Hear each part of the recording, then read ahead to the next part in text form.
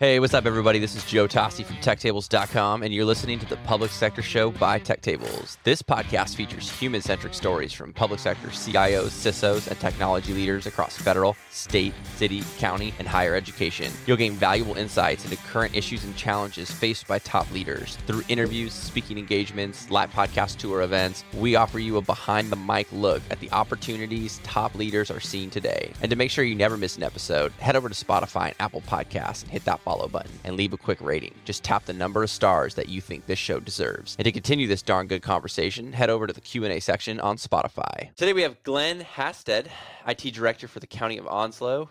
And before we kick off today's episode, I want to give a big thank you to one of our brand partners who keeps this podcast free to the listener. Nagarro is a leading provider of digital government services, partnering with state, local, and federal clients on some of their most strategic technology projects.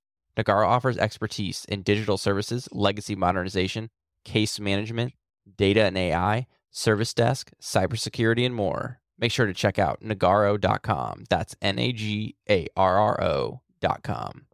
Glenn, welcome to the Public Sector Show by Tech Tables. Hey, thanks for having me. I'm really excited that we were able to connect, and thank you for reaching out. So, Glenn, so before we kick off our podcast today, why don't you give us a bit of background on yourself and the county, and then we'll jump to the exciting book that we're going to cover today and then unpack a little bit of that.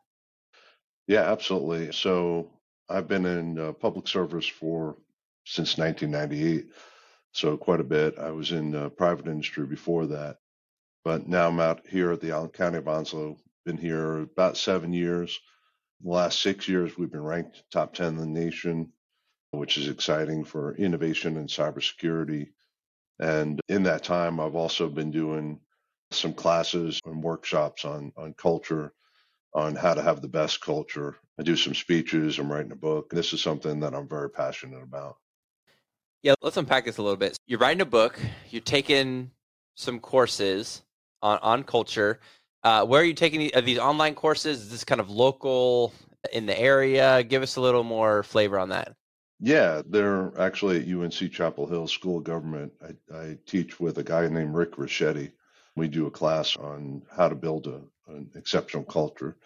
And I've done these talks and keynotes on the same topic. And it's something I think is probably the most important aspect of leadership, is creating that great culture, because you can be successful today or you can be successful in a project, but to exemplify that long-term success over 5, 10, 15 years, to me, that requires having a great culture, and it feeds the beast, as it were. Yeah, that's 100% right. If your team will only go as high as the culture that the leaders are setting. So the course is Cultivating Engaging Work Culture. I just brought this up because I want to know, I'm like, can I take this course? Can I learn? Can I go learn from Glenn? It is in person. Unfortunately, I live in Southern California. Doesn't look like I can get out there. But this looks fantastic. And I just want to read a little bit of the course description because I think this is super important. Shaping organizational culture and aligning it to your organizational strategy is a huge leadership challenge and an important leadership skill. Understanding what culture is and what needs to be changed are key diagnostic abilities. The workshop will help you get clear about what needs changing and offering key tools to begin to shape the culture of your organization. I think that brief summary is absolutely fantastic. So you mentioned that you're writing a book. One of the things that also connected with me is that you're a lacrosse coach, or what? We're a lacrosse coach. I just remember jotting that down. Are you still a lacrosse coach? What were you coaching? Not anymore. Not anymore. Yeah, that was when I was inland. I really enjoyed it. I played in high school, loved the sport, and got an opportunity to coach down here. And I think, and you know this from being the basketball coach that you're setting the tone as the coach. It's very similar to what you do in the workplace, and setting the tone and creating the culture for your team.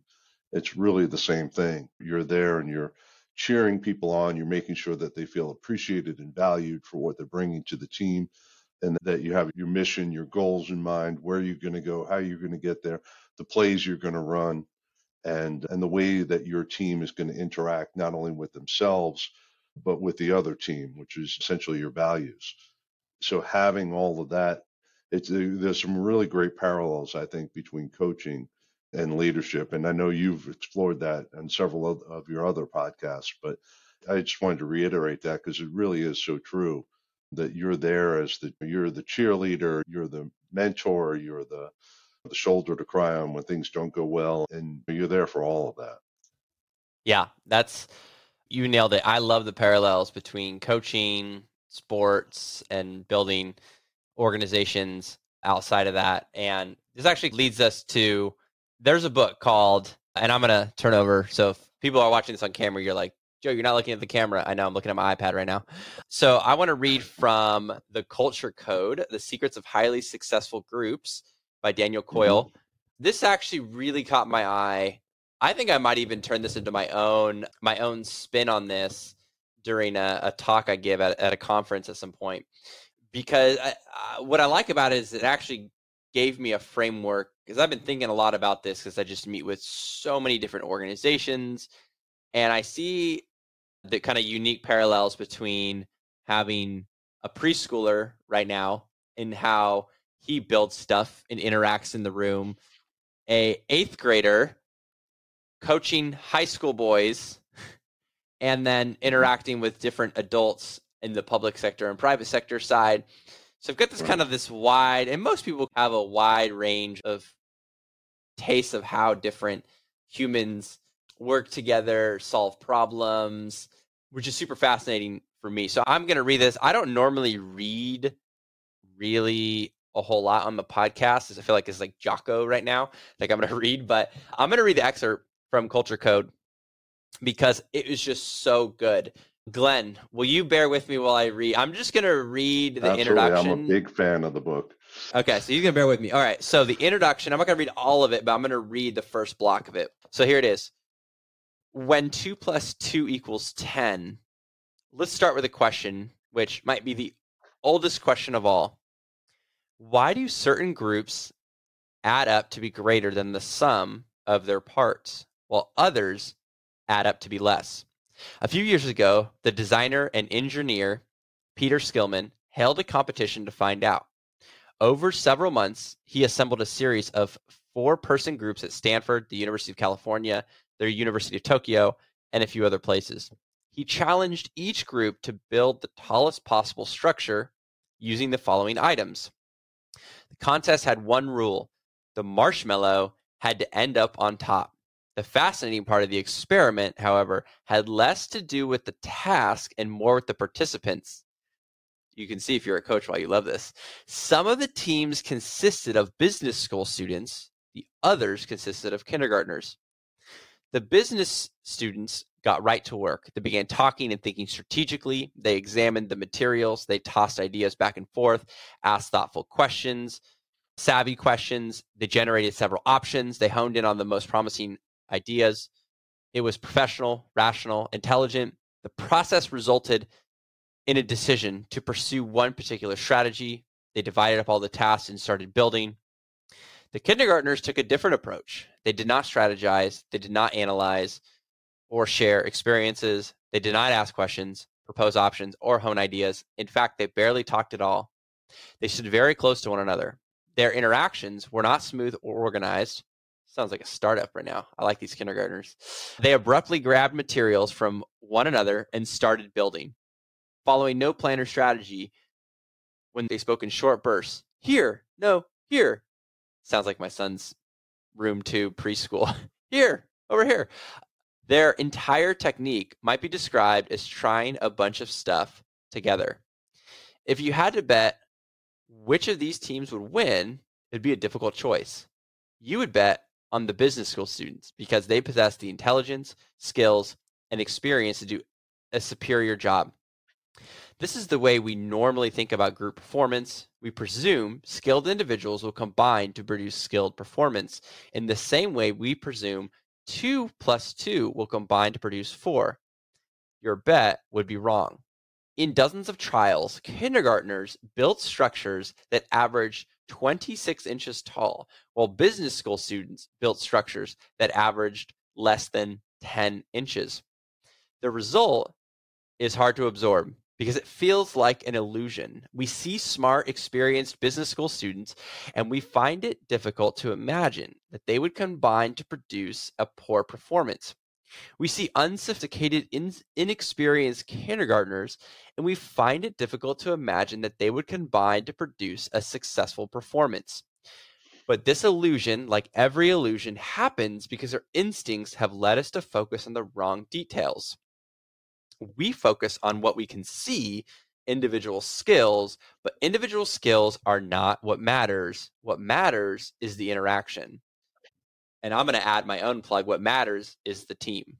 The business school students appear to be collaborating, but in fact, they are engaging in a process psychologists call status management. I also really like the term status signaling. They are figuring out where they fit into the larger picture, who is in charge, is it okay to criticize someone's idea, what are the rules here. Their interactions appear smooth, but their underlying behavior is riddled with inefficiency, hesitation, and subtle competition. Instead of focusing on the task, they are navigating their uncertainty about one another. They spend so much time managing status that they fail to grasp the essence of the problem. The marshmallow is relatively heavy, spaghetti is hard to secure. As a result, their first efforts often collapse and they run out of time. The actions of the kindergartners appear disorganized on the surface, but when you view them as a single entity, their behavior is efficient and effective. They are not competing for status. They stand shoulder to shoulder and work energetically together. They move quickly, spotting problems and offering help. They experiment, take risks, and notice outcomes, which guide them toward effective solutions. The kindergartners succeed not because they are smarter, but because they work together in a smarter way. They are tapping into a simple and powerful method in which a group of ordinary people can create performance far beyond the sum of their parts. This is the book of how that method works. So I'm going to end there. That's the teaser of why I absolutely love this book. Glenn, let's unpack this. Have you done the marshmallow experiment yourself? What about this book has stood out to you? What do you love? Let's hear from you. Yeah, what I love about that, specifically that scenario, is whereas when you get a group of adults together, you have to build an environment of emotional safety where people feel like they can contribute very actively in a non-judgmental format, where they can ask questions or say questions without fear or anything like that. You have to build that, and that takes a lot of time, because you essentially have to unlearn everything that they've learned since they were in kindergarten. When they're in kindergarten, that's how they operate. Because that's what you're teaching your kids, right? Be nice to everybody, don't judge everybody, and everybody gets along, and they're able to work like that. You have to undo all of the negative behavior that they've learned as an adult, competing for jobs, competing for girlfriends, competing for this, competing for that, comparing one another and social media and everything else. And you have to undo all of that to be able to get the team where they can really operate and care about each other and treat each other with respect and move forward as a team, where the team is success is more important than the individual success. And that's what happens with the kindergartners. You're asking them as a group, and they take that at heart, that this group needs to be successful. Whereas the business students, like you said, are competing for their role in the group, in addition to the group success, but more importantly to them, at least, their role in the group and their status in the group. And it's a lot of wasted movement, a lot of wasted motion. But to me, it boils down to that emotional safety. Yeah, I love that lots of wasted motion, effort, energy on all of the wrong stuff you should be focusing on. It's funny, I work with a lot of adults in different companies. These might be folks where, like, I would say, oh, I'm working with Glenn right now. There's a process, there's getting people booked for the podcast, having the podcast, editing it. There's when I throw live podcast events, communicating with people, having it out there. And it's a funny thing or with vendor partners, and I can almost look into organizations and see their process and how they make decisions. And I can see that in some instances, it's more about status. Is this person going to this event? Is this person going to this event? Which is really funny for me. People are like, "Oh, Joe, what? Is that true?" Oh, it's 100% true. Trust me. Having thrown a number of events, and it's unfortunate, and I wish we could, it's not with everybody, but there are several folks where it does happen. Now, I think that's a great opportunity to, I think, grow and learn and evolve, but status is a real thing that's in this world. I think another one working with folks is how organizations make decisions. And sometimes Hmm. the decision making process is really painful and really long.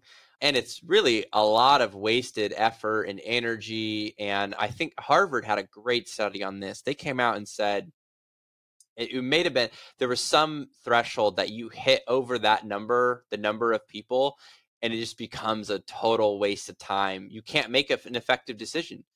And so there has to be Right. some hierarchy where someone can make a decision, because if no one makes a decision, there's no motion. You can't go anywhere. And I think in either in this intro or it was in the book, it talks about how the kids just get to work and they're just working, and the adults Hmm. just run out of time. The college kids just run out of time That's because they're right. trying. Yeah. So I thought it was But think about it, fascinating. while they're building it, while they're putting that together, they're already finding out where their ideas are wrong on the fly and resolving them on the fly. Whereas by planning it out and the business leaders are putting that together, they haven't done any testing. It's all theoretical up to that point. And yeah, they're doomed. But so one of the other things I think you just touched on it is that decision making process. What's important too is what in some organizations is that real hierarchical tree, and the decisions are made here by one person, or the ideas come from this one person and trickle down to everybody else. And I just find that so wrong. If I'm the one that has all the ideas, then why is the rest of the team here? Why do we have all these people? And why is diversity and inclusion such a big deal? Why is anybody making a big deal out of that? Like I always tell my team, like when we're hiring and everything, I don't want to hire another Glenn. I've already got one. I don't need someone sitting next to me going, yeah, yeah, that's what I need. Well, I want somebody sitting next to me that's going to say, no, Glenn, this is where this is going to go wrong. This is where you're not thinking of this or you're not thinking of that. So I want people that think differently than everyone else on the team so they can help formulate a much better solution. And that's, to me, that's what that same kind of aspect that you're talking about with the kindergartners, they're all plugging away at a different angle.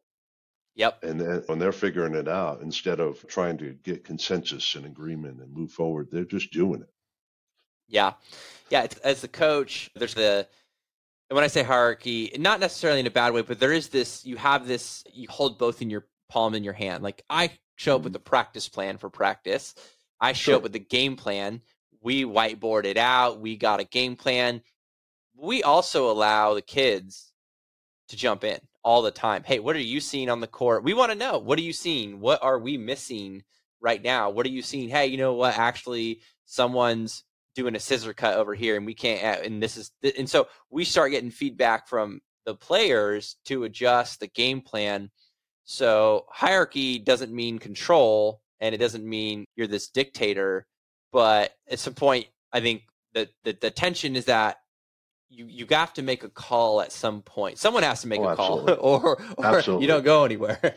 Yeah. Yeah. Yeah, absolutely. But you also have to be agile enough and listen, because if you're mid practice and you realize, hey, everybody's driving to the hoop with the right hand, I'm not seeing any lefty dribbling. Maybe we need to do a little bit more alternate hand. Yep. You got to be agile enough to see where things are going to go. But I'm certainly not saying that leaders should let go of the reins by any stretch of the imagination, but I do think that we have to create an environment where people feel safe to disagree, Yep. where people feel safe to give ideas without being judged, where people feel safe to bring their authentic selves to work.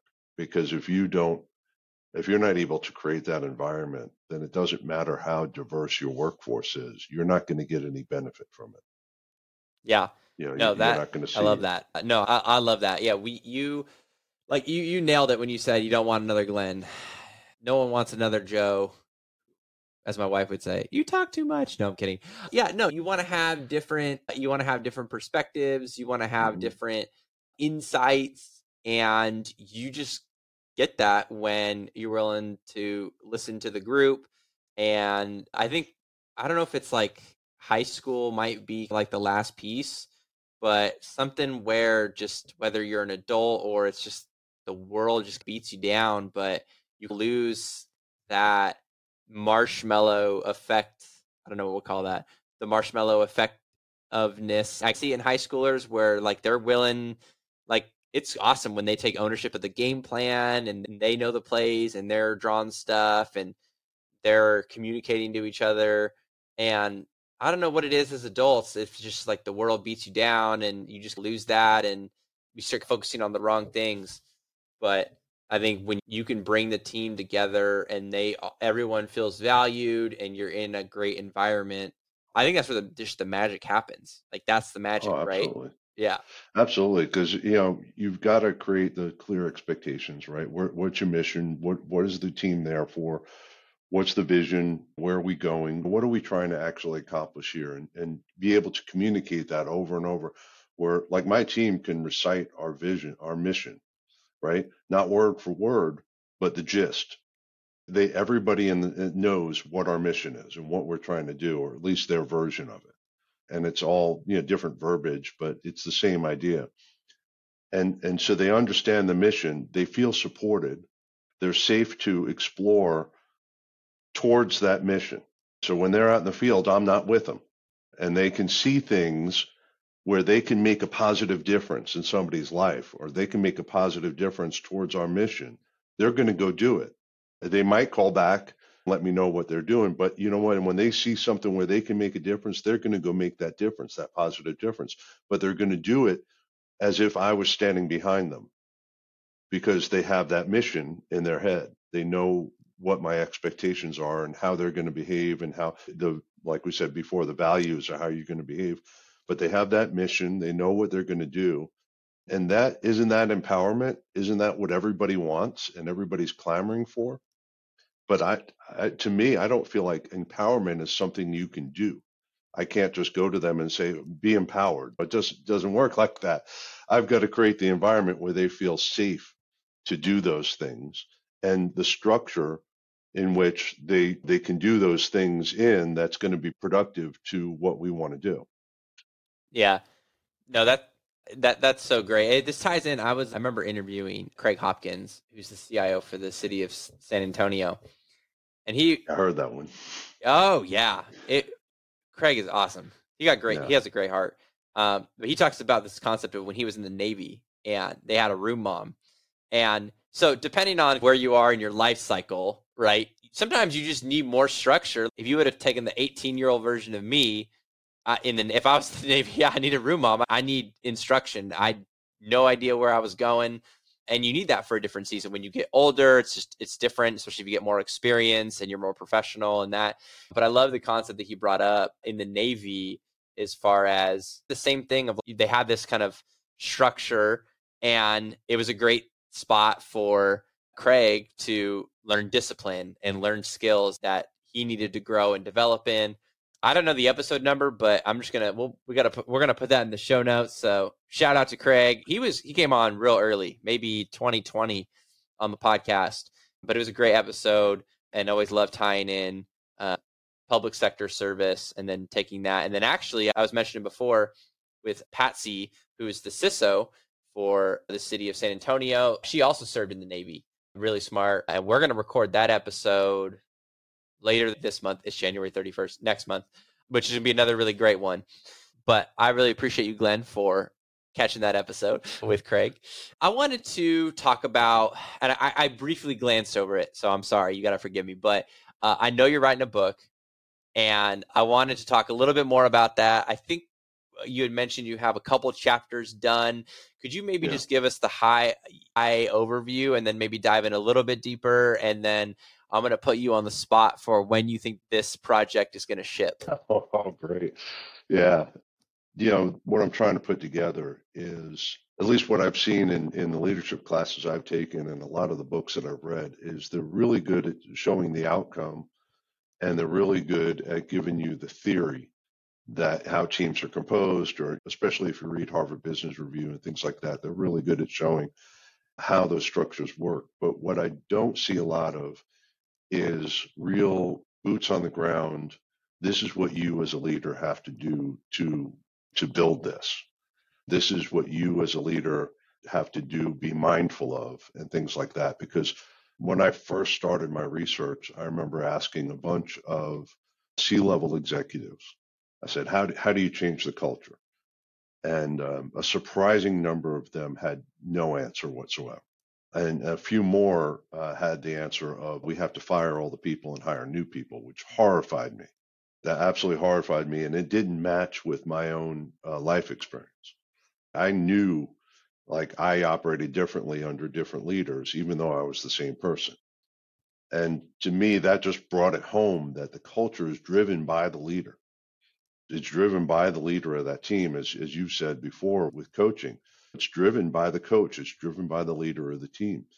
And that made me really think about, what is that person doing? Like, physically, what are they doing? Not what theories are they ascribing to or things like that. What are they actually doing? Where are the steps lying that they're doing that? And it really came, and that's where I'm driving towards, is those practical applications of how you build trust, how you actually support people, how do you build an environment of emotional safety? What do you have to have? What are the tools that you have to have that exceptional team environment where everybody's happy, where everybody wants to be there, at least until they win the lottery, and wants to see the team succeed and drives towards those goals? That's what's so important. Okay, that's great. Now, when can we see this masterpiece?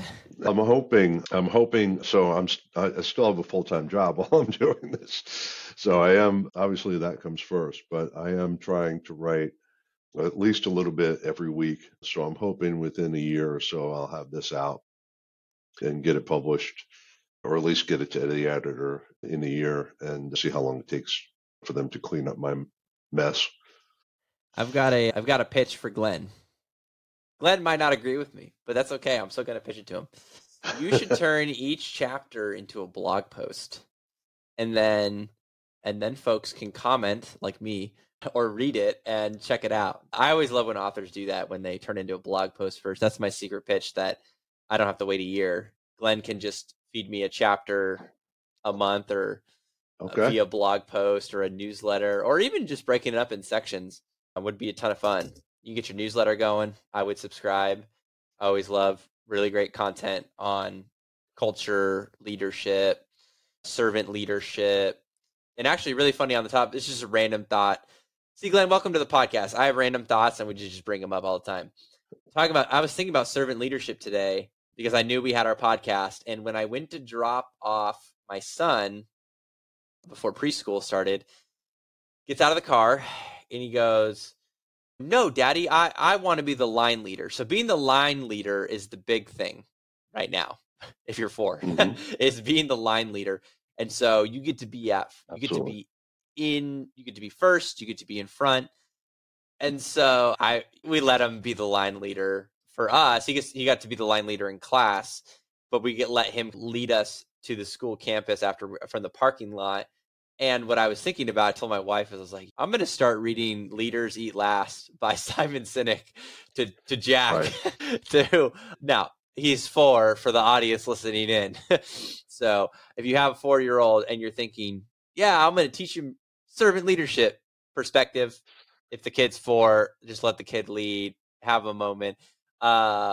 Different time for teaching. But yeah, that's actually what came to mind is actually being last and letting someone else serve. And actually, another thought was great. Last night we had senior night. See, Glenn, when podcasts like this come up, my mind just goes everywhere. So last night we had senior night for the guys at home, last home game. We've got one more game on the road tomorrow. And so this is the last chance to play in front of the home crowd for the seniors. The seniors start. And one of the things that the head varsity coach said was that, and I don't know who it is, I didn't follow up and ask him, but one of the younger guys on the team, I think it's one of the sophomores, and we only have one freshman, said I would give up any playing time or minutes that I would normally have so that the seniors, there's a few that don't normally play, but they're on the team, would get playing time that night on senior night. And I was like so touched. I thought I was going to start crying. Right. And now that I'm talking to you about this, I'm going to go ask at practice. I'm going to go pull the varsity coach aside and be like, hey, you got to tell me so I can go give that kid a hug and just not, I won't say anything to him, but I'll just give him a hug or a fist bump. And I love that. I love that. Or where there's another great book. Now I'm just rambling. See, Glenn, this is the podcast. I just have books that come to my mind like crazy. You probably read The Purpose-Driven Life by Rick Warren. Yeah. Opening line. It's not about you. It's the greatest line. Right. It's the greatest line. It's not about you. I love that. Yeah. Now that I took up all the time, Glenn, why please fill us in so I stop talking. Yeah, no, think about it, right? You actually are teaching your child servant leadership because you're teaching them how to care about the other people around them, right? Share his toys, give. When you see someone, like when you go into the Walmart or whatever around Christmas, when they have the Salvation Army buckets, give to help people less fortunate. What is it, right? To me, servant leadership is defined by me caring about my team. I put them first. I care about them. I take the blame and pass the praise. And so I'm always going to be the shield. Whenever anything goes bad, it's my fault. And when something goes good, I'm going to point into the team and say, yeah, aren't they awesome? And to me, caring about them and caring about their career, talking to them about where they want their career to go and try to find training for them and to give them projects that advance their career and support them and do those things for them. When I do that for them, they turn around and then they want to achieve my vision and my mission. So to me, I don't know how you can succeed without servant leadership. You can succeed, I guess, in the short term. You can berate people and yell at them and get them moving in the right direction in the short term. But you're only going to succeed as far as you define that success.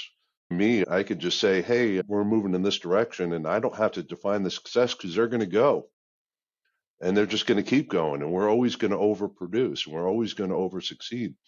I have one of the smallest teams for the number of people that we support, and yet they're ranked top 10 in the nation. But they do that because they feel like they can, and they know that if they fail, I'm always going to step in front of the bus. I just ask them to honk the horn first. Give you a little heads up. Yeah. Give me a heads up. No, I love that.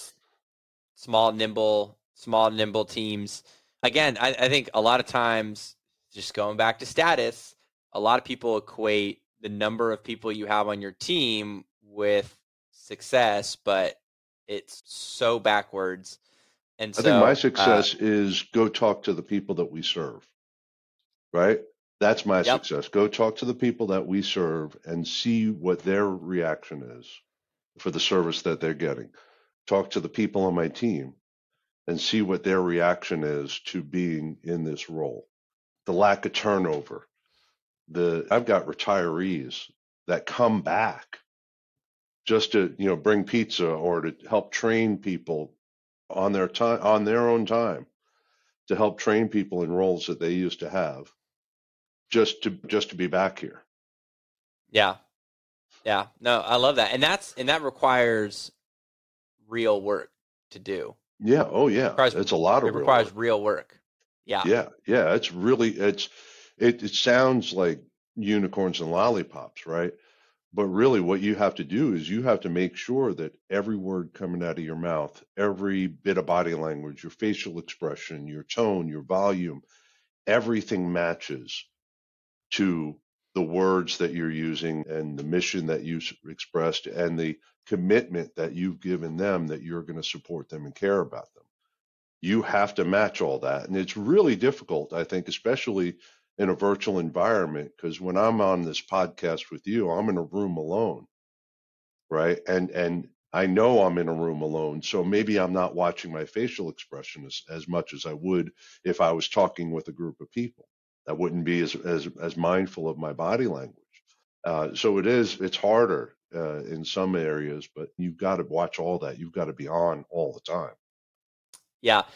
Thinking about putting in the real work and caring, we launched, it's like a soft launch. I don't promote it too heavily, but we've got something called Tech Tables Plus, which is Hmm. what I'm referring to as like the next generation of public sector education and training. And we launched the first version of it, and we got some customers. We're at like 25 right now. And so one of the things, the changes I was wondering was like, how can I get this to grow faster?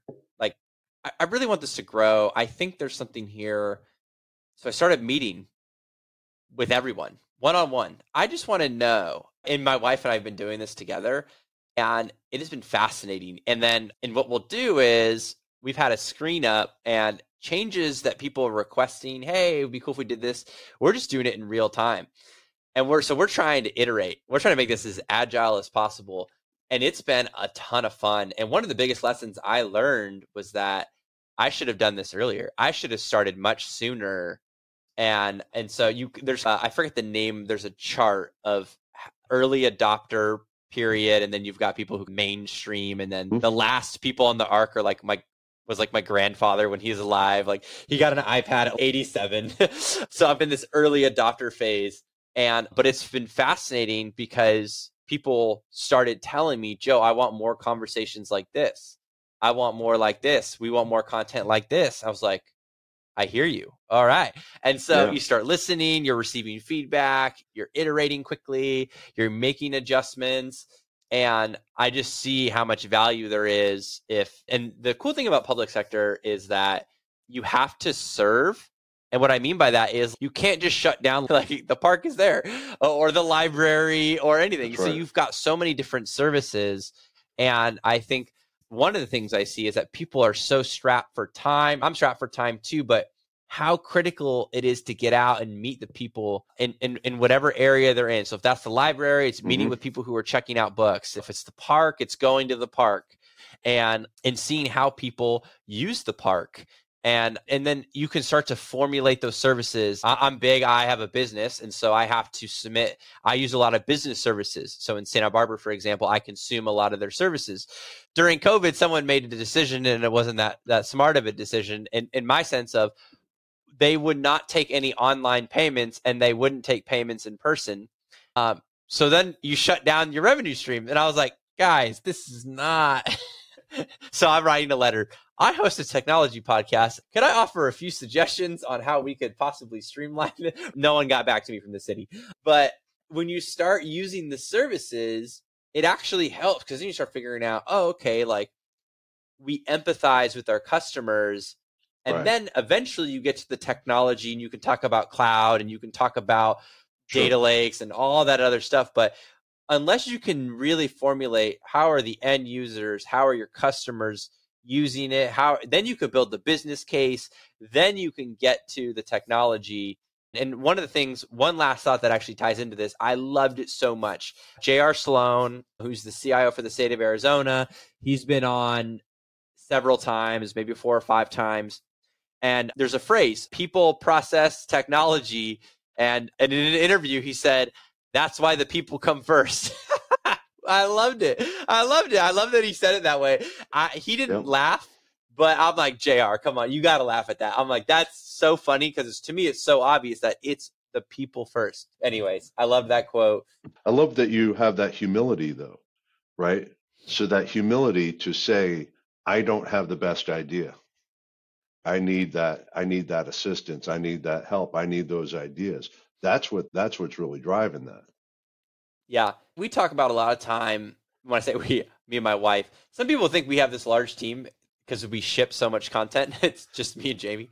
And we move quickly with something that we think, but we don't hold the idea too closely.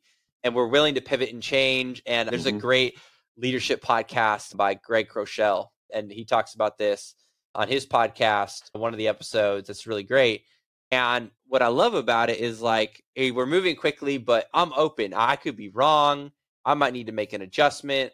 I Hmm. realize that I don't know everything and I'm open, but I also understand I still need to take action and I need to get the ball moving in order to receive feedback. And that part of that's just holding, and you just nailed it, is holding, part of just holding your ego in check of, hey, like I'm not the man, I'm building this. And I love that about Jocko, submitting your ego for the sake of the team really resonates. And we talk about on the basketball team all the time too, of getting the kids to submit their egos to the greater team dynamic for the mission and what they're trying to accomplish for this particular season.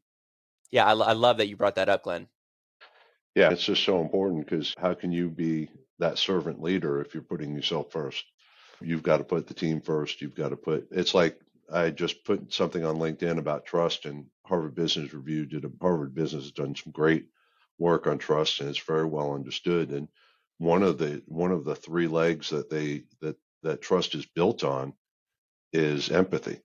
If I'm making decisions with your best interest in heart, you're going to trust me.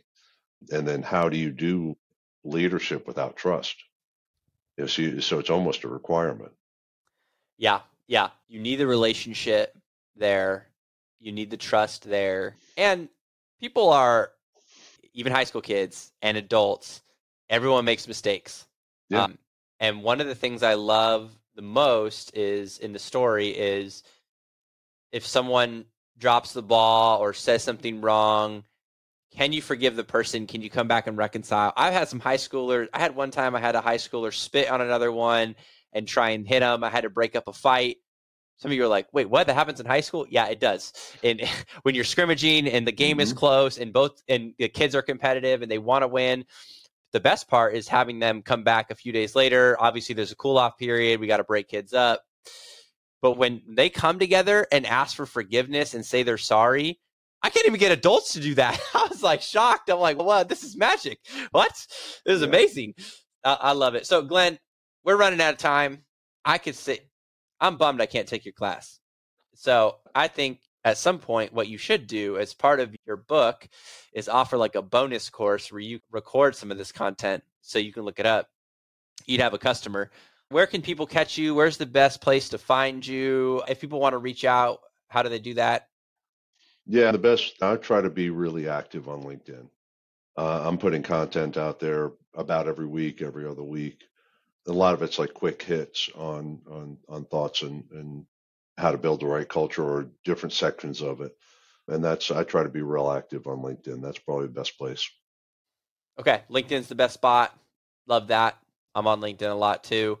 I actually just posted some of my photos from the senior night. Someone just commented right before I hopped on. They said, Joe, you look really short. And I actually have gotten that after, because I throw some live podcast events and people see me sitting virtually in the chair. Joe, you're way taller than I thought. And I'm like, maybe it's the camera. I'm 6'2". Most people I meet are actually shorter than me, which is pretty funny. But when you put me up against some seniors who are 6'7", 6'6", yes, I know, audience, I am short compared to the kids. Yeah. So anyways, Glenn, this was absolutely fantastic. I'm going off to the last basketball practice of the season, and we will link to your LinkedIn in the show notes. And if Glenn gets a newsletter up or some site by the time we release this episode, we're going to link to that in the show notes also.